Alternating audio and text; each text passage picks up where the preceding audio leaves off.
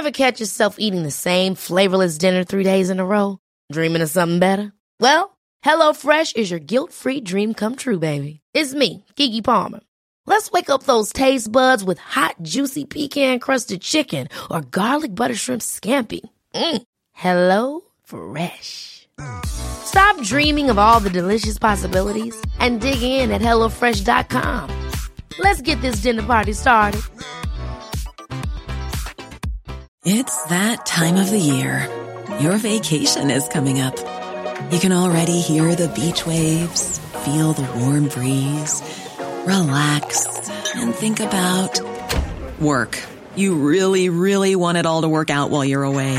Monday.com gives you and the team that peace of mind. When all work is on one platform and everyone's in sync, things just flow.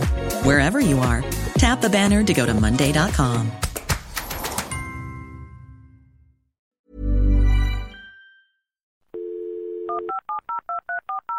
This podcast is a Royfield Brown production. Find others on iTunes. All right. Here I know.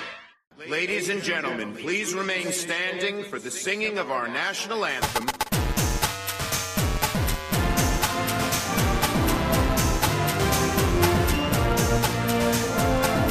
Brexit means Brexit. My administration has accomplished more than almost any administration in the history of our country.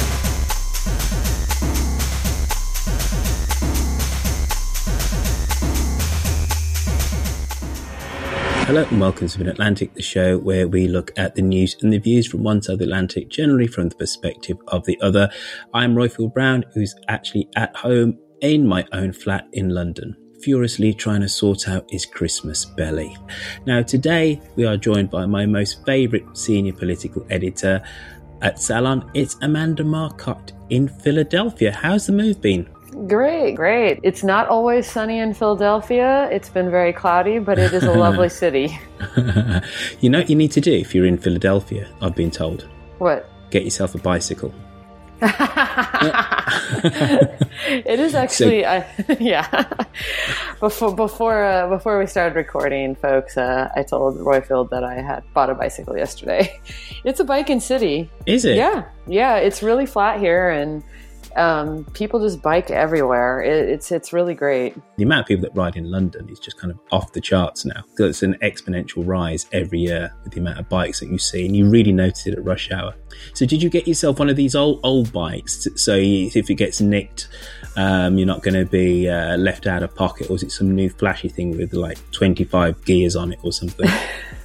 It's not a flashy bike with 25 gears, but I do admit I bought a somewhat nicer bicycle. It's a company called Public that focuses only on making city riding bikes. So it's kind of a classic style, just 7 gears, but nicely made, because I intend to actually use the thing and I don't want it to just fall apart right away. Well, more power to you, missus. Now, one of the reasons why we've been talking about Amanda's move to Philadelphia and about bicycles is because we're not joined by Alice today. Alice has had to rush back home to look after our poorly dad.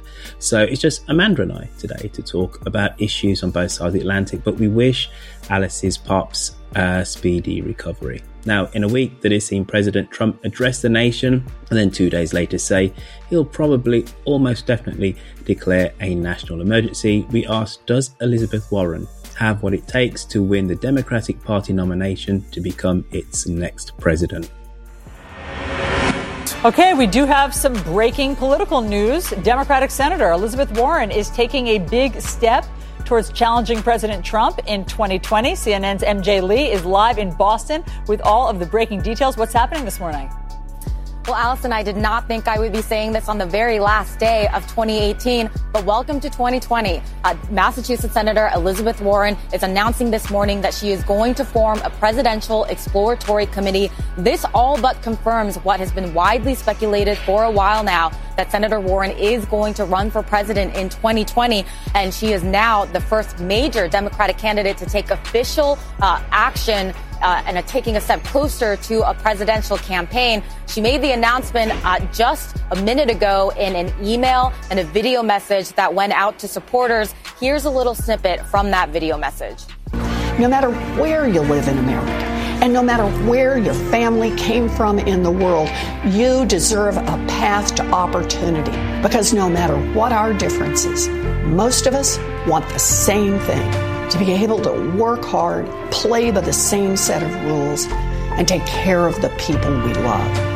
That's the America I'm fighting for. And that's why today I'm launching an exploratory committee for president.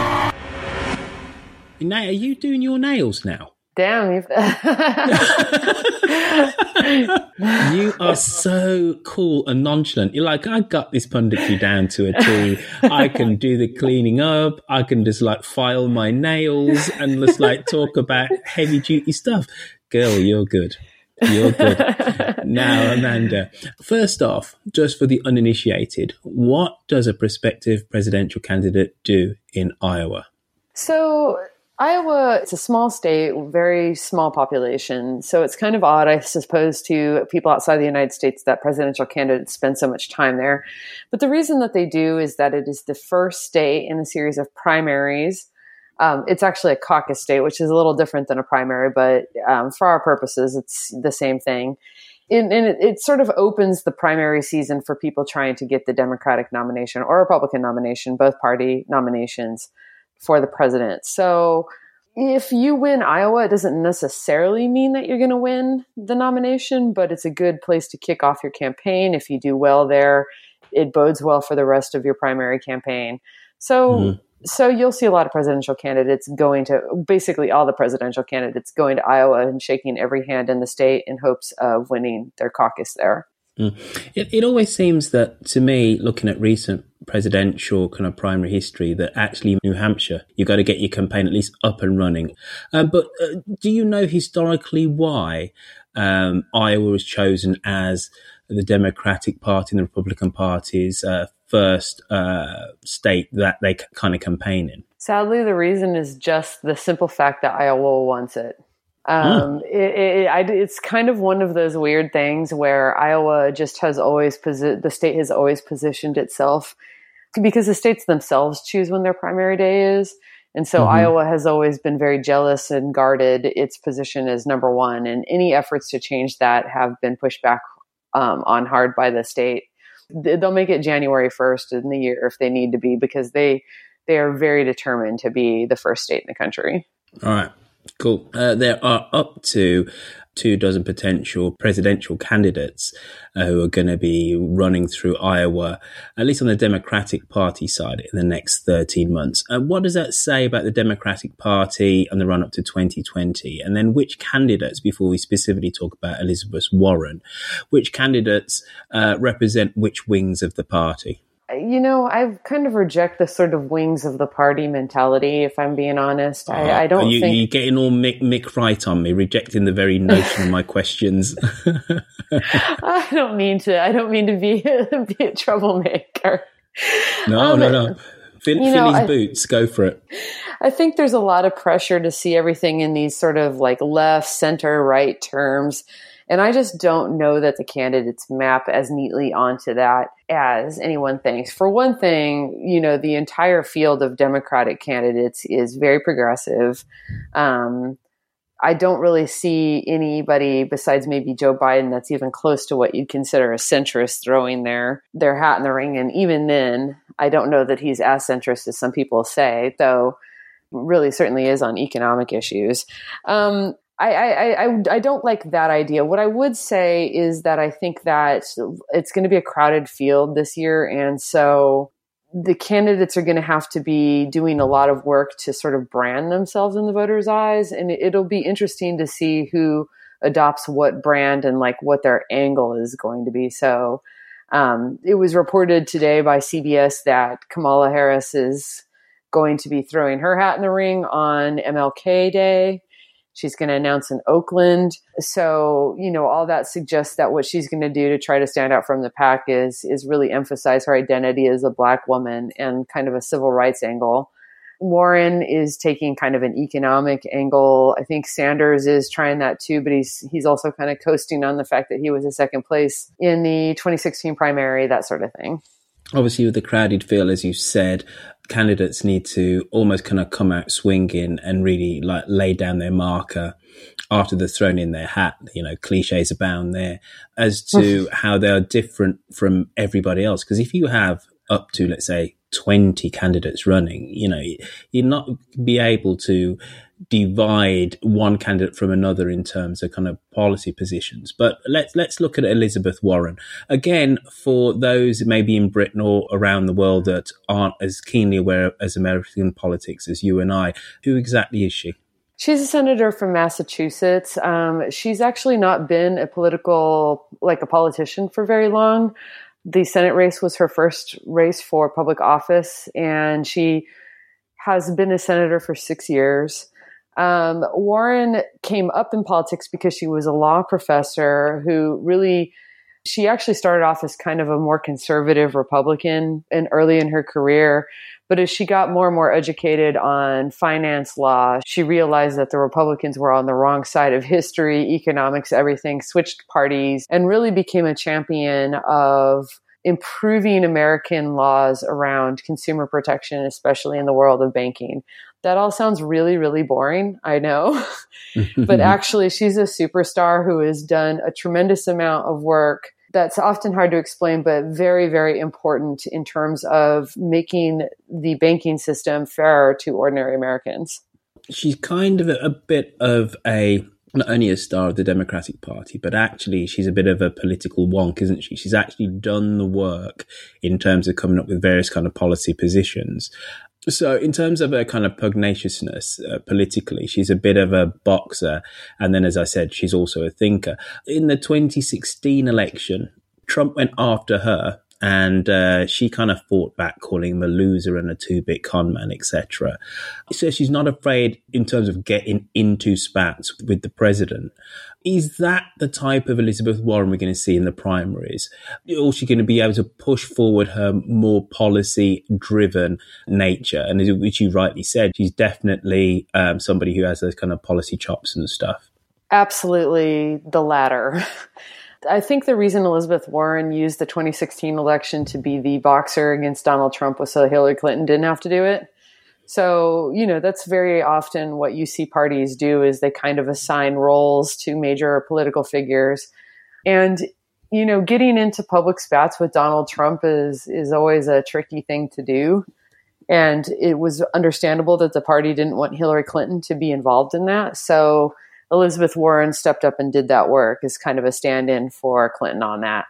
Now that she's running for office herself, Warren shows every indication of not being interested at all in trying to make this a pissing match with Donald Trump. Mm-hmm. And so she had her rollout in Iowa, this big campaign event that had crowd numbers that actually genuinely surprised political reporters on the ground. And I do believe she didn't mention him by name once in her speech.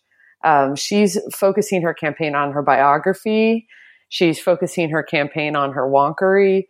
She's really trying to kind of position herself not as somebody who fights Donald Trump, but somebody who fights for the American people. I know that all sounds kind of cliched and silly, but I do think she's actually a very effective messenger for that kind of message. Okay, so let's look at her biography. Give us just 2 or 3 lines on this whole DNA ancestry malarkey. Why did Trump go after her, call her Pocahontas? What did she do in return, etc.? Let's just quickly deal with that before we move on. So Warren has an ancestor who was believed by the community to be Native American. Her family lore is that her grandmother was actually forbidden from marrying her grandfather because of it, but they did it anyway. Because of this, the Republican Party has long pushed this false notion that Warren identified as a Native American to get some kind of affirmative action benefits in her career, which is flat out false. The reason they do that is to imply that people of color have such great advantages that white people will actually pretend to be people of color in order to get them, which is bonkers. She took a DNA test in an effort to sort of stop Trump from calling her a fake Indian, which is what he's doing with that racial slur. Mm-hmm. And found that, in fact, as her family said, she had Native American ancestry. Unfortunately, it's now turned into kind of a wedge issue on the left, as some people took offense at her doing that and took her taking the DNA test as an effort to sort of say she's Native American when she's not. Kind of a very frustrating thing, because I feel like there's not much that can be done here. If she had ignored it, she would have been kind of behind the eight ball, but doing what she did also didn't really work to make it go away. And it's a real open question of whether there is such a thing as being able to make these kinds of things go away. So there is that. I have more on her bio if you're interested, because she's an interesting person on that. No. Go. Yeah, the floor is yours today. What she wants to highlight is not her Native ancestry on the campaign trail. What she wants to highlight is the fact that she grew up in Oklahoma in a family that was put at one point in a place of real dire poverty and almost lost their house, which is kind of how she sort of got on the road of really wanting to make, the American economy more fair to working class people and working people generally. So you'll hear a lot about Elizabeth Warren, about the fact that she's from Oklahoma, the fact that she lived in dire straits as a kid, and that she kind of had to fight her way in for everything she's ever had. She's really, really, really hoping that becomes more important than this whole Native American thing. Tonight, calling his bluff after relentless taunts by President Trump over Senator Elizabeth Warren's claims of Native American ancestry. They call her Pocahontas. Pocahontas. Warren is now answering, her campaign releasing a DNA analysis stating there is strong evidence the senator had a Native American in her family going back 6 to 10 generations. Today, President Trump was dismissive. Who cares? Who cares? And asked if he sees it as a sign Warren is serious about challenging him in 2020. I hope she's running for president, because I think she'd be very easy. Warren's move comes after the president posed a hypothetical scenario where he mused about squaring off with Warren in a debate, saying he'd ask her to prove her bloodline. I will give you $1 million to your favorite charity, paid for by Trump, if you take the test and it shows you're an Indian, But this morning, denying he's on the hook for any donation. I didn't say that. No, I didn't. You better read it again. And later today, while in Georgia, Mr. Trump clarifying there are some conditions. I'll only do it if I can test her personally.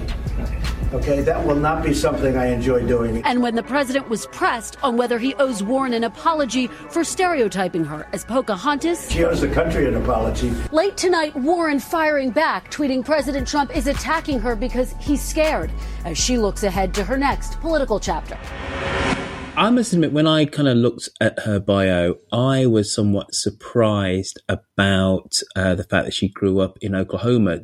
To me, bearing in mind that I am some kind of bi-coastal, international, liberal elitist, and the things that I do and the way that I lead my life. But to me, she almost is the embodiment of a liberal elitist. So I was somewhat surprised that she wasn't brought up in New England or in New York or something. Well, you probably are too British to hear her Midwestern accent, but I hear it. I absolutely am. Just finishing up on, and I think you're right to say there's more to her background than the whole Native American thing. But in my role as a podcast host, sometimes you have to try and swing a bat for the other side. Their takeaway from those DNA ancestry results would be that at best she's 1/64th Native American, and at worst it's one part in 1024. And for her to claim that is seen as somewhat kind of disingenuous, because she hasn't exactly walked that line politically, has she? She's not been an advocate for Native American rights, or that's actually not true at all. I mean, school me, sister, tell me. First of all, there's a couple of things that I think are confusing here that are just wrong. I don't think there's any real reason to say that Warren has presented herself as Native American, especially in politics. She's obviously a white woman. In the video that she rolled out the DNA results with, she was very clear that this is true. She identifies as a white woman. She's does not tell people she's Native American. Second of all, she actually does have a history of helping Native American tribes. She's done a lot of events with Native American tribes. She's done a lot of advocacy for them. I don't know all the specifics, but there are plenty of articles out there that anybody who wants to hit on Google can read and find that she's worked closely with Native groups in the past to sort of advance their agenda, their rights, their issues. And I think that is what is kind of the saddest thing in all of this, is that there's a lot of gotcha over DNA and identity, but what's getting lost in this entire discussion is that Native Americans in the United States, the tribes, are still suffering from a lot of poverty. They're suffering from a lot of unemployment. They're suffering from a lot of isolation. And that is the real issue facing, I think, a lot of Native American people in this country. And no one wants to talk about the boring, old, real issues. They want to play these kind of like soap opera games. And I don't know who that helps outside of the Republican Party.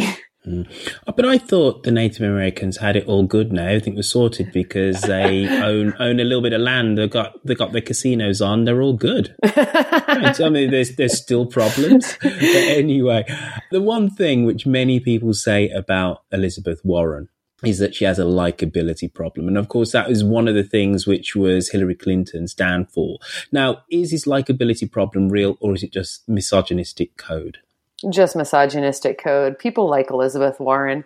It actually shows exactly how much that's just code for female, because Warren and Clinton are very different people. As you noted, Warren's pugnacious. She's very blunt. She's very direct, whereas Hillary Clinton has always had like more of a kind of polite grandmotherly demeanor, right?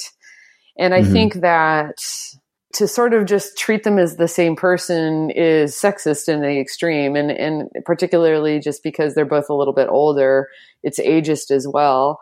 The fact of the matter is people have always liked Elizabeth Warren. One of the reasons she became such a star with such a short political career is that people like her. I remember a few years ago when she was campaigning the first time, this video of her answering a question about why she believes the rich need to pay more in taxes like went viral all over the internet because people just thought it was so cool.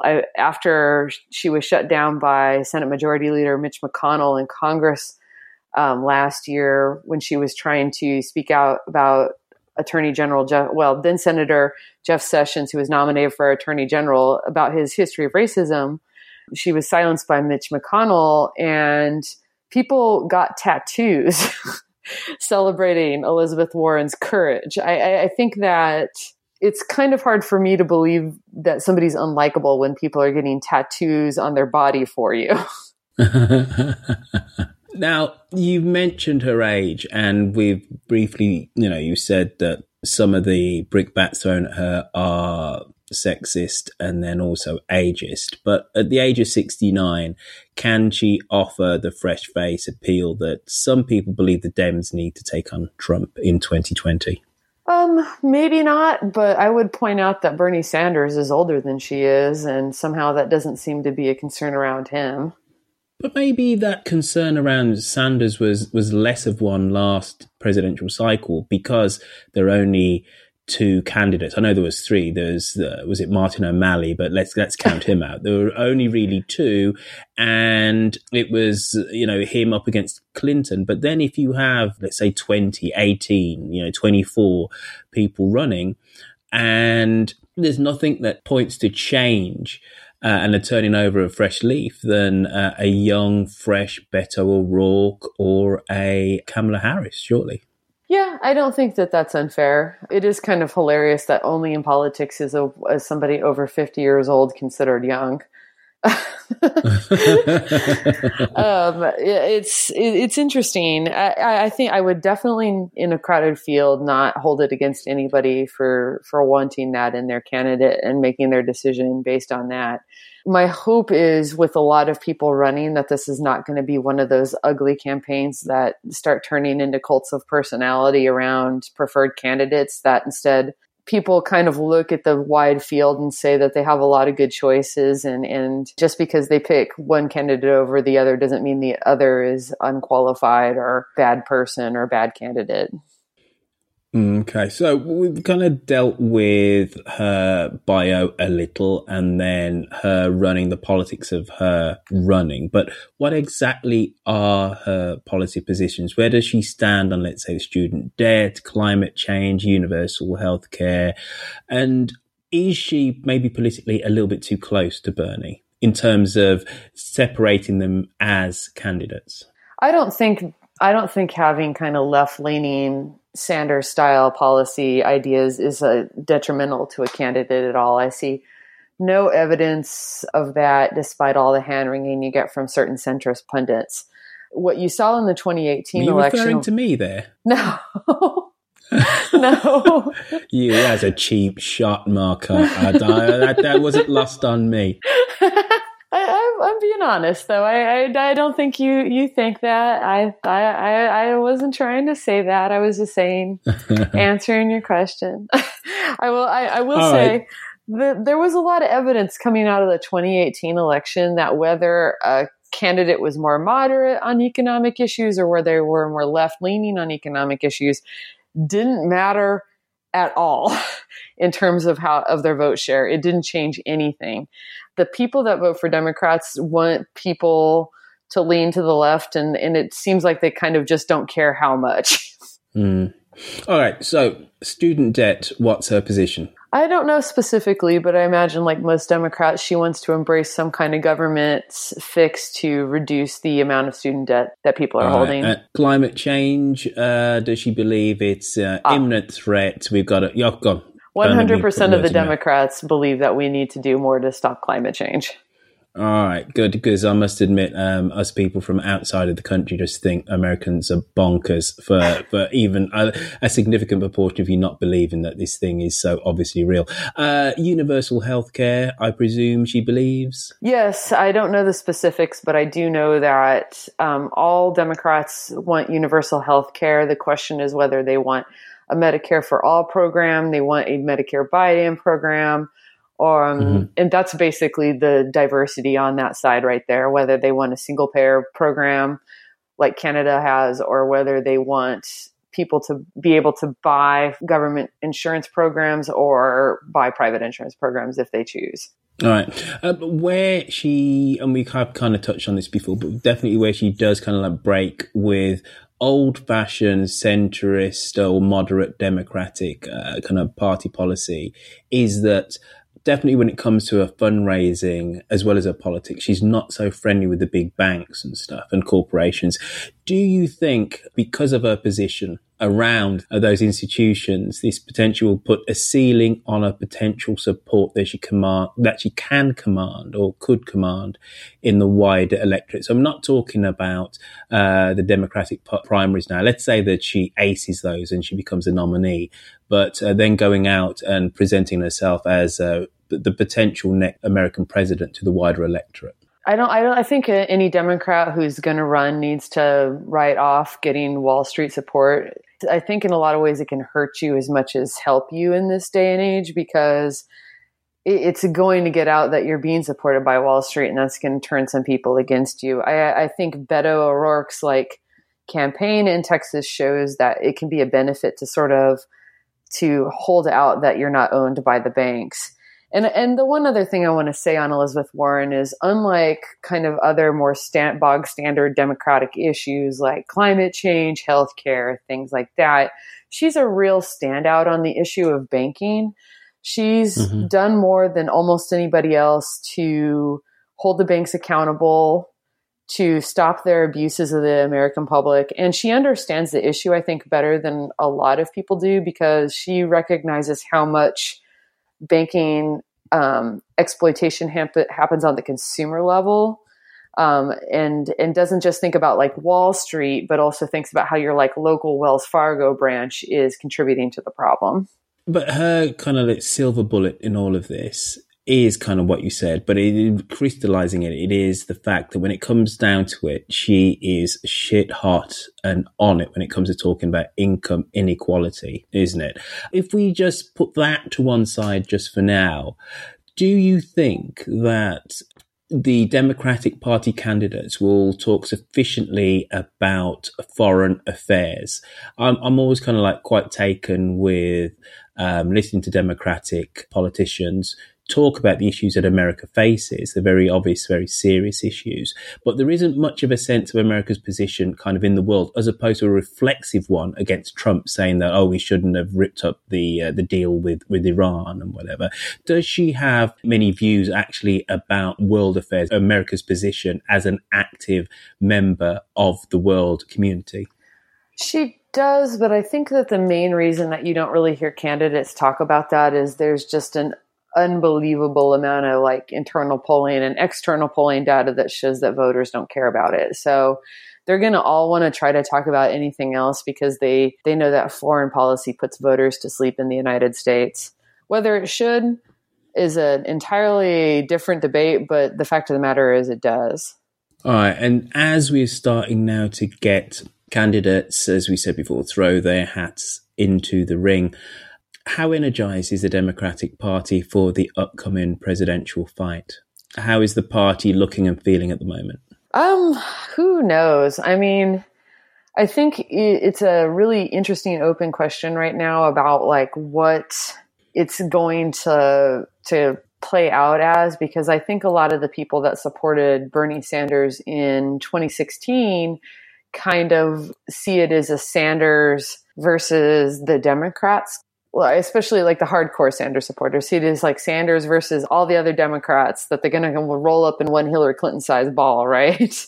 But I don't think that that's actually going to be the case at all. I don't think it's going to be Sanders versus everyone else. I think it's going to be a huge and interesting field, and he's just going to be one of many faces. And I hope that it's a good thing. I hope that people are going into this crowded field of candidates and really taking the time to like listen to them speak, talk about policy, watch the debates, and not just sort of turn into a bunch of rabid fanatical like stands for one candidate or the other and trying to destroy anybody who stands for another candidate.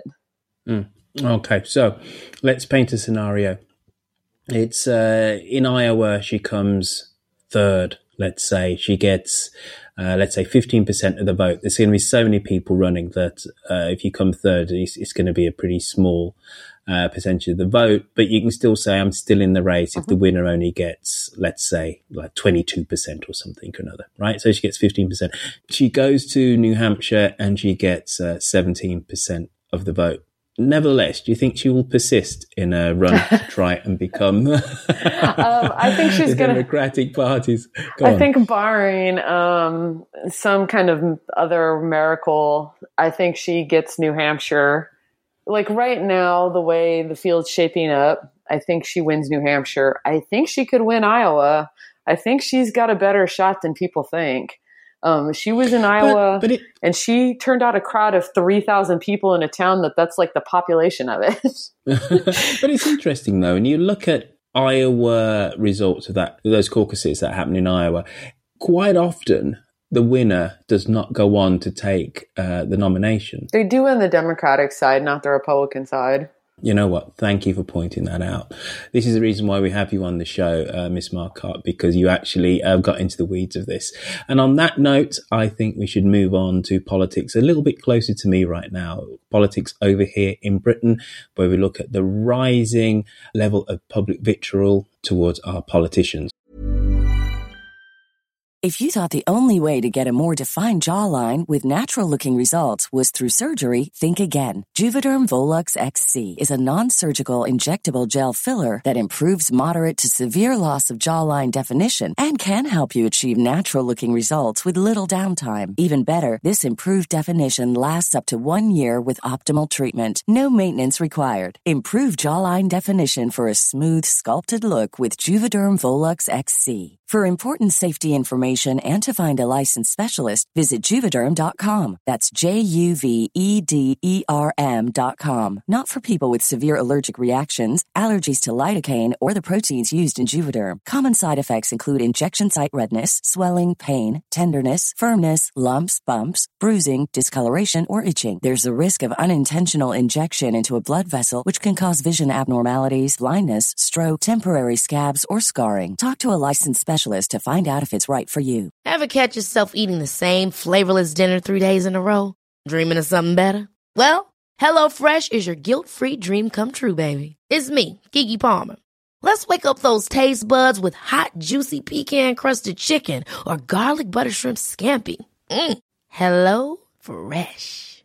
Stop dreaming of all the delicious possibilities and dig in at HelloFresh.com. Let's get this dinner party started. I'm Sandra, and I'm just the professional your small business was looking for. But you didn't hire me because you didn't use LinkedIn Jobs. LinkedIn has professionals you can't find anywhere else, including those who aren't actively looking for a new job, but might be open to the perfect role, like me. In a given month, over 70% of LinkedIn users don't visit other leading job sites. So if you're not looking on LinkedIn, you'll miss out on great candidates like Sandra. Start hiring professionals like a professional. Post your free job on linkedin.com/achieve today. What are the limits of political discourse? I do object to being called a Nazi, actually. Protest and campaigning are an absolute bedrock of any democracy, and the right to stand noisily and sometimes irritatingly outside the House of Commons, making your point of view known to politicians and lawmakers as they walk in and out, must be a fundamental of British democracy.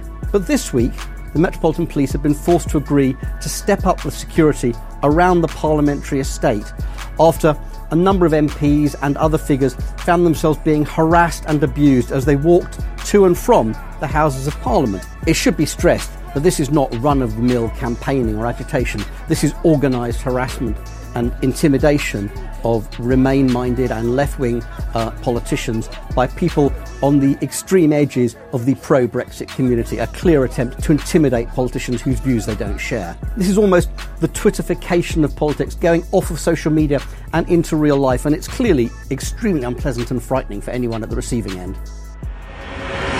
With Facebook deleting the pages of prominent members of the Yellow Jacket Vest protesters, is it time for us all in the UK to take a chill pill, take a step back and realise that civility, and decorum is at the heart of any political debate?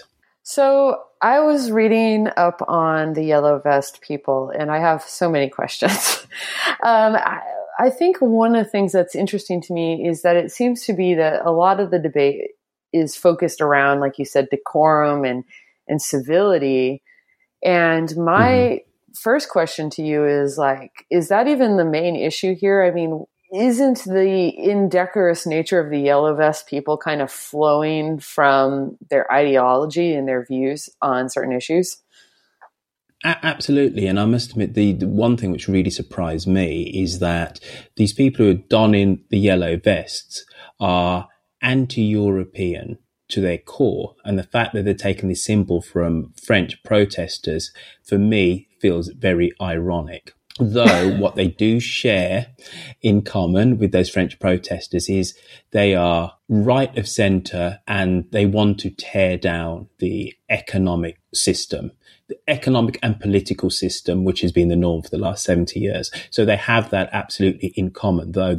The scary thing is for us, Brits, is that we've always known that these people were there, but now they're out in plain sight. That's the thing.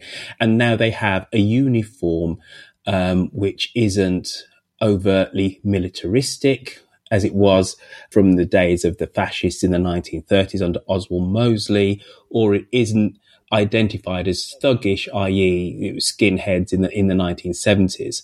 That this benign bit of apparel now as being co-opted kind of by them. So it's the fact really that these people are out in kind of plain sight, but seeing men, because they're always men and they're always white men and there are always middle-aged white men as well, screaming at people in the street has come as a massive shock, but they've been emboldened by social media. Would you say the yellow vests are the British equivalent of the red MAGA hats? No. Make America Great Again brigade is much bigger in America. And though I thoroughly disagree with those people that wear those MAGA hats, there are going to be people, there are going to be grandmothers in Iowa or in Tulsa, Oklahoma, who wouldn't scream at somebody in the street. They wouldn't have the kind of visceral dislike of the other. They'll see themselves as American and maybe a true American in a very soft way, but they'll be civil and welcoming to a degree to people who are other. Not this lot. This lot are a very small fringe, at least in Britain. Can't speak for France. In France, it seems like it's a much bigger movement. But in Britain, these are the equivalent of Breitbart trolls who have been emboldened by what's happened in France, have been emboldened by Brexit. These people are far-right extremists, whereas, again, in America, those MAGA hat-wearing people goes from, I would say, unthinking right-of-centre moderates who are swept up with some of Trump's rhetoric, but actually aren't venal racists, all the way through to venal racists and stuff. But there's a lot of people on that spectrum. You know, I see a lot of the freaking out about the incivility and the screaming and the threats. You know, I'm not trying to downplay that at all. On the contrary, Mm-hmm. It seems though that just like you said, there's this sense that you said that there was a sense that they existed, but that they were small in number.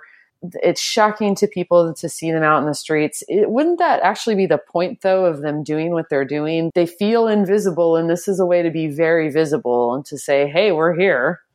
And this is the phenomenon which is happening everywhere in the Western world. It's primarily social media, and it's not by accident that the one guy whose name escapes me now, and I don't want to give him the oxygen of publicity by him remembering his name, but I do generally forget it, that everything that he does, he's Facebook living it. So when you see those clips of him accosting Anna Soubry, you know, it says you are on Facebook, you are on the internet. And what has happened in British society is that people who've been fed a constant diet of erroneous headlines about what the European Union has done to Britain for the last 30, 40 years, from the Daily Mail and the Daily Express and the Sun, now have their own platform to regurgitate that on social media, connect with other people, and they're self-radicalizing themselves. So far-right extremists have always been there in British politics, but they've always been a fringe. And because of our media and then now social media, new technology, they've kind of come to the fore. But I think we've always prided ourselves in Britain by having a largely consensual political culture, even when things got quite fractious under Thatcher. And yes, there were the poll tax riots, but those were almost the exception. All the way through her tenure, things didn't get to this stage whereby an MP can be literally almost barred from walking into Parliament. Anna Soubry did get in, but it was literally, it came to a point where she's been jostled and then being called a Nazi while she was giving an interview. This is unparalleled now. I think one of the things for outsiders that is making the situation confusing is that, as you said, the yellow vest guys were calling her a Nazi. And yet it seems that when it comes to ideology, they would be actually closer to the Nazi point of view than she is. Am I wrong in kind of reading that situation that way? You're absolutely right. And again, you don't have to be a left of centre observer to come up with that as an ironic chart which they're throwing at Anna Soubry herself, who is a conservative politician. She's a moderate conservative. She said, these people are fascists. These are the Nazis. But I suppose throwing that sobriquet at people, even when you are a Nazi, lessens its true meaning, because it's just somebody who you don't like. You say, you're a Nazi, when actually, no. You are the people who are far right. The guy on another clip, I think it was the day before, walked up to a policeman, and the policeman said something to him, and he says, what the fuck are you talking about? You're not even British. If he was white, must have had an accent which wasn't British, but I presume he was a policeman of colour, and he was saying that you are not even British. Now, only a fascist, a racist would say something like that. But I think it's a way of taking really the meaning and the venom out of the phrase Nazi, and that's the reason why they hurl it with no sense of irony. You say that this is a fringe movement, and I think a lot of us on both sides of the pond have long thought that fascists were like a fringe movement. For instance, you go to YouTube and you kind of look at the view numbers on fascist accounts and white supremacist accounts, and they're through the roof. These people have huge online followings, a lot of YouTube views, a lot of Twitter followers. And my question to you is, were they always there, or are we seeing people getting converted to this far-right ideology? Now, I might be wrong on the figures here, but on the fundamental substance, I don't think I am wrong. When people have done studies on far-right activity, there's a lot of teenage boys involved who are even under voting age. I forget the name of the study, but when they stripped it all the way back, there is a proportion of trolls online. Just take the bots out of it for now. And the Russian GRU kind of like disinformation campaigns. So there is an element of that. Put that to one side. Then there are teenage boys who variously believe bits and pieces, don't believe bits and pieces, are having a laugh, don't care, etc., etc. And we'll say there's teenage boys, then it goes through to young men. And then there is the echo chamber effect. And so there are a lot of people who do believe this shit, who are watching the same old shit and going through to site after site. That's not to say that we should be complacent. But if you look at the political outcomes of this in Britain, even with a party like UKIP, which I'm not saying that they're a fascist party, they're not. But only an idiot would say that at the fringes of UKIP, there aren't some people who are out and out racists, and it is a convenient umbrella for people who are out and out nationalists and actual fascists to call themselves members of UKIP. You know, UKIP fundamentally is not a fascist party, but it can be an umbrella for some. Even with a party like UKIP, which is the easiest manifestation of people who hold those reprehensible views, UKIP electorally is very weak in the UK. Again, we shouldn't be complacent about it, Amanda, but I think we need to be careful that we don't also overstate their political weight by looking at figures online of views of videos. And I guess then my last question is, because I do agree that, like, while they may be more numerous than we thought in the past, they're still not like a majority or a huge minority, right? I think that they're still somewhat small, but they're influential. And I guess my question to you is, how do you think that this is going to affect Brexit? Is it going to, I mean, could there be a backlash effect and maybe increase support for having another vote, or at least negotiating Brexit in a way that's softer? We had, in the run-up to the 2016 referendum vote, there was an MP, Jo Cox, young female MP, I think she's in her mid-30s, MP for Batley. She was shot dead by a guy who was a nutter, but he was shouting and screaming far-right slogans as he killed her. One of the scary things about what some bits of the right-wing media are saying about if there is a second referendum and then Brexit is stopped is there will be consequences and we will have to live with them. You know, there's this veiled threat of civil disturbance. We're not talking about just shouting at MPs in the street, that there will be full-on riots. Again, we've just got to be careful that it isn't the tail wagging the dog. Will this stop Brexit? Will it affect Brexit? If you are an editor of a tabloid newspaper, specifically its newspaper headline writers have to take a large dollop of responsibility for all those headlines they've been writing for years about things like Up Yours Delors, which is a famous Sun newspaper headline. Jacques Delors was the EU commissioner in chief in the 90s. It's a great headline, Up Yours Delors. Up yours is like giving the middle finger. All these headlines of the Daily Express would write saying that the EU wants migrants to take our jobs. This has fed a steady diet of misinformation and hate mongering. And now we're reaping the results of that. Weird fucking times, Amanda. I think everywhere. We're living in the wrong timeline, man. No, you can't say that. We're living in the right one. And what this has all done is made us to realise that we shouldn't be complacent. You can be a liberal, but it doesn't mean that you're woolly and that you don't have a backbone. That actually we need to fight for our liberalism. And we can be progressive, we can be moderate, we can be a whole load of things and stuff. But it's forcing us not to be complacent. That is the thing about 2016, 17, 18, 19 and whatever, and then hopefully 2020. We cannot be complacent. We need to stand up and be counted. And this is the right time. And after my let's rally to the barricades little rant right at the end of my answer to Amanda's question, it's time for our takeaways of the last 7 days.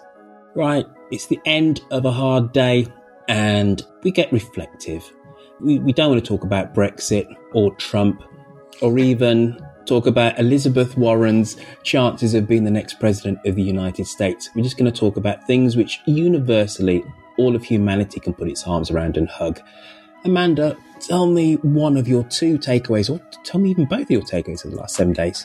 So these days, I kick off my shoes at the end of the day and stop thinking about politics, about Trump and Russia, and instead think about Ronald Reagan in Russia. I've been playing a lot of this game called Twilight Struggle. I don't know if you've heard of it. I haven't. It's a fun game. It's a 2-person game. It's a board game, but there's now a computerized version that you can get on your iPad. It is a 2-person game in which one player plays the U.S. and one person plays the USSR. And it's a war game with cards. It's so hard. And you basically just sort of reenact the Cold War, but in a kind of randomized gameplay type style. And the goal of the game is to have more power and influence by the early you start in the 40s and you play through the 90s. And if you make it to 1992, having more power and influence in the other country, you win. It's a lot of fun. You spend a lot of time thinking about things like the Warsaw Pact and the Truman Doctrine and how to exploit these actual historical events that have been reduced to playing cards. So that you can get more points in, say, Thailand or Iran. So it sounds boring, but it's a really, really fun game, and I recommend everyone play it. Doesn't sound boring at all to me. If you see my bookshelf, it's full of a whole load of geopolitical books. And also, as a kid, I absolutely adored the game Risk. I was never actually any good at it, but I used to do war gaming and strategy as a kid and whatever. And I wonder why I didn't have a girlfriend until I was quite old and stuff. So, but no, this game seems right up my street. So I take it you're good at this game then, Amanda? No, not at all. I'm not good at it at all. So, but that's turned me into somebody who's obsessed with getting good at it. Like, I downloaded a book off the internet. I'm reading it, a strategy book. I try to play at least 1 or 2 games a day of it on my iPad. Part of it is that we bought the board game at my house and my partner has been kicking my ass at it because he's played a lot more card games in his life than I have. That's my what I'm telling myself right now. It's a very difficult game. It's very clear that it takes a long time for people to get good at it. And that alone is kind of exciting to me because I can kind of see it's not fun for me to just get good at a game right away. What's the joy in that? What's the challenge, you know? I hear you. So that's 1 out of 2. What's the second one? Oh, goodness. I have to come up with 2 this week, huh? Oh, no. I thought you said you had to. All right, listen, I was stepping. That was my big one. My other one was, but we talked about it at the top of the show, is I bought a new bicycle. Right. Good one. I was slightly struggling for one and a takeaway. I think I've got one now. And it kind of goes back to Christmas. And it's just be careful of the can of worms that you open. So I couldn't think what to get anybody for Christmas. My mum and dad, who are just like great, wonderful people and stuff, they have everything. I bought them 2 Alexas last year. I bought them a tablet. But anyway, so there's my parents and there's my kids in Canada, and you know, you're throwing them more money for clothes doesn't feel like I've particularly thought about anything. And if I go and buy my son or my daughter something, or my daughter in England something, invariably it's the wrong pair of jeans, it's the wrong pair of trainers and whatever and stuff. So whatever. So what I did, I bought them a set of Top Trump playing cards. Do you know what Top Trumps are? No, what are they? Top Trumps were really popular when I was a kid in the late 70s, early 80s. And you have a set of cards, and there's like 30 in a set, and they're all on different themes. So it could be superheroes, but also there were like fighter jets. So if we deal with superheroes, so let's say you have a card and it's the Incredible Hulk, and there are like 4 or 5 attributes. It'll be like intelligence. He gets 1 for intelligence. But in his top attribute will be strength. And these attributes can be done either 1 to 10 or 1 to 100. So like strength for the Incredible Hulk would be like 100. Then it might be agility, and agility for Hulk might be, I don't know, 5 out of 10, just whatever. All right. So that's my card. Then you have another card, and your card could be Spider-Man. And whoever goes first would say, right, if you got the Incredible Hulk, you're always going to go with strength. But it could be that the person with the Spider-Man card, he goes first and says, right, intelligence. And Spider-Man's intelligence, because he's a pretty good, clever high school kid, would be like 8 out of 10. So you go 8. The person with the Hulk card only has like 1. Right? So you take the card. It's quite simply that. They're all done in sets. It could be superheroes, it could be fighter jets, it could be historical figures, it's whatever the heck it is. And it's a game that kids play. Top Trump. So you're supposed to get the highest attribute on that card for that specific thing. So I thought, I know what I'll do. I'll go online and customize some Top Trump cards for the family. Oh, fun. Now, I come from a West Indian family. So first problem, how do you whittle it down to just 30 people? Because there's obviously my mom, my dad, my kids, blah, blah, blah. So you have the political minefield of who you leave out. What do you mean there isn't a card for me? Right, there's the first thing, right, which I didn't think of at first. So there's that one, because I had to make some cuts. I didn't put in my goddaughter on one. Only on Christmas Day, I was looking at them. Somebody says, isn't your goddaughter on? Oh my God. Like this, right? This was not the best present to come out with. And then I made a catastrophic error, because as I kind of said, you can number these attributes 1 to 10 and 1 to 100. Oh no. So what I did was I did, because my family's fundamentally Jamaicans, we're British Jamaicans, so I did Jamaicanness was a category, and that was from 1 to 100. I only scored myself 42 out of 100 for Jamaicanness. I'm acutely aware I'm socialised in Britain, but my dad scored 92, for argument's sake. So I tried to be really fair with this. So there was Jamaicanness, then there was ragamuffinness, which is another Jamaican term, which basically just means excitability to anger, really. Volatility, but I called it ragamuffinness. Cooking abilities. Again, I scored myself very lowly on that, and then that is where I messed up. Because initially I was going to score that 1 to 100. And then I went, no, make it easy. Right, I'll score it just that 1 to 10. Holy cow. what happened, Amanda, I went onto this website and I obviously cleared out, I did the first few scores, like for my aunt who's really good at cooking and her husband who's amazing at cooking, and I scored him like 92. And then I thought, no, right? Because there's so many little kids in the family. Like I've got little nephews that are like 5 and 6, and they're all going to score like 1s and 2s because they can't cook, they're just kids. So I said, let's do this 1 to 10. It didn't clear out those scores, even though I deleted them out when I was doing the cards online. The cards came. My mum said, how comes I've got 7 out of 100 for cooking and your auntie's got 92? Holy cow. So there's me. I was doing this great, lovely family gift. People are upset that they weren't in it. Right. And then we're arguing over their scores and whatever. So the moral of the story, never do anything nice. Top trumps, but don't put in family members, because all you'll do is spoil a Christmas day. But Amanda, before we go, it's been great to do this show with you solo, but quickly tell us where people can find you online. Oh, sure. I'm at Salon. I'm a senior political reporter there, and you can follow me on Twitter at my name, Amanda.Marcotte. And you can follow me on Twitter, where quite simply I'm at Roifield, and I do precious little with it. But if you want to, follow me to hear the sound of cricket and tumbleweed on social media, why don't you go do that? And of course, we are at Mid-Atlantic Show on the self-same social media platform. But I'll tell you what you can do for us, because we don't ask for money.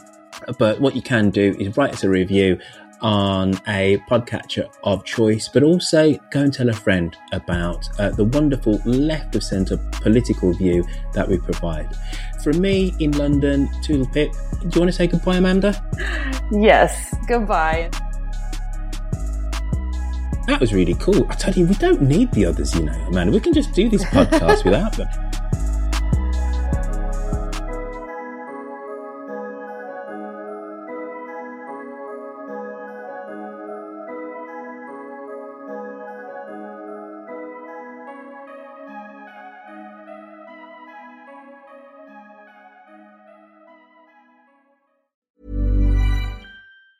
Hey, it's Danny Pellegrino from Everything Iconic. Ready to upgrade your style game without blowing your budget? Check out Quince. They've got all the good stuff, shirts and polos, activewear, and fine leather goods, all at 50 to 80% less than other high-end brands. And the best part? They're all about safe, ethical, and responsible manufacturing. Get that luxury vibe without the luxury price tag. Hit up quince.com/upgrade for free shipping and 365-day returns on your next order. That's quince.com/upgrade. Hold up. What was that? Boring. No flavor. That was as bad as those leftovers you ate all week. Keke Palmer here. And it's time to say hello to something fresh and guilt-free. Hello Fresh. Jazz up dinner with pecan-crusted chicken or garlic butter shrimp scampi. Now that's music to my mouth. Hello Fresh. Let's get this dinner party started. Discover all the delicious possibilities at HelloFresh.com.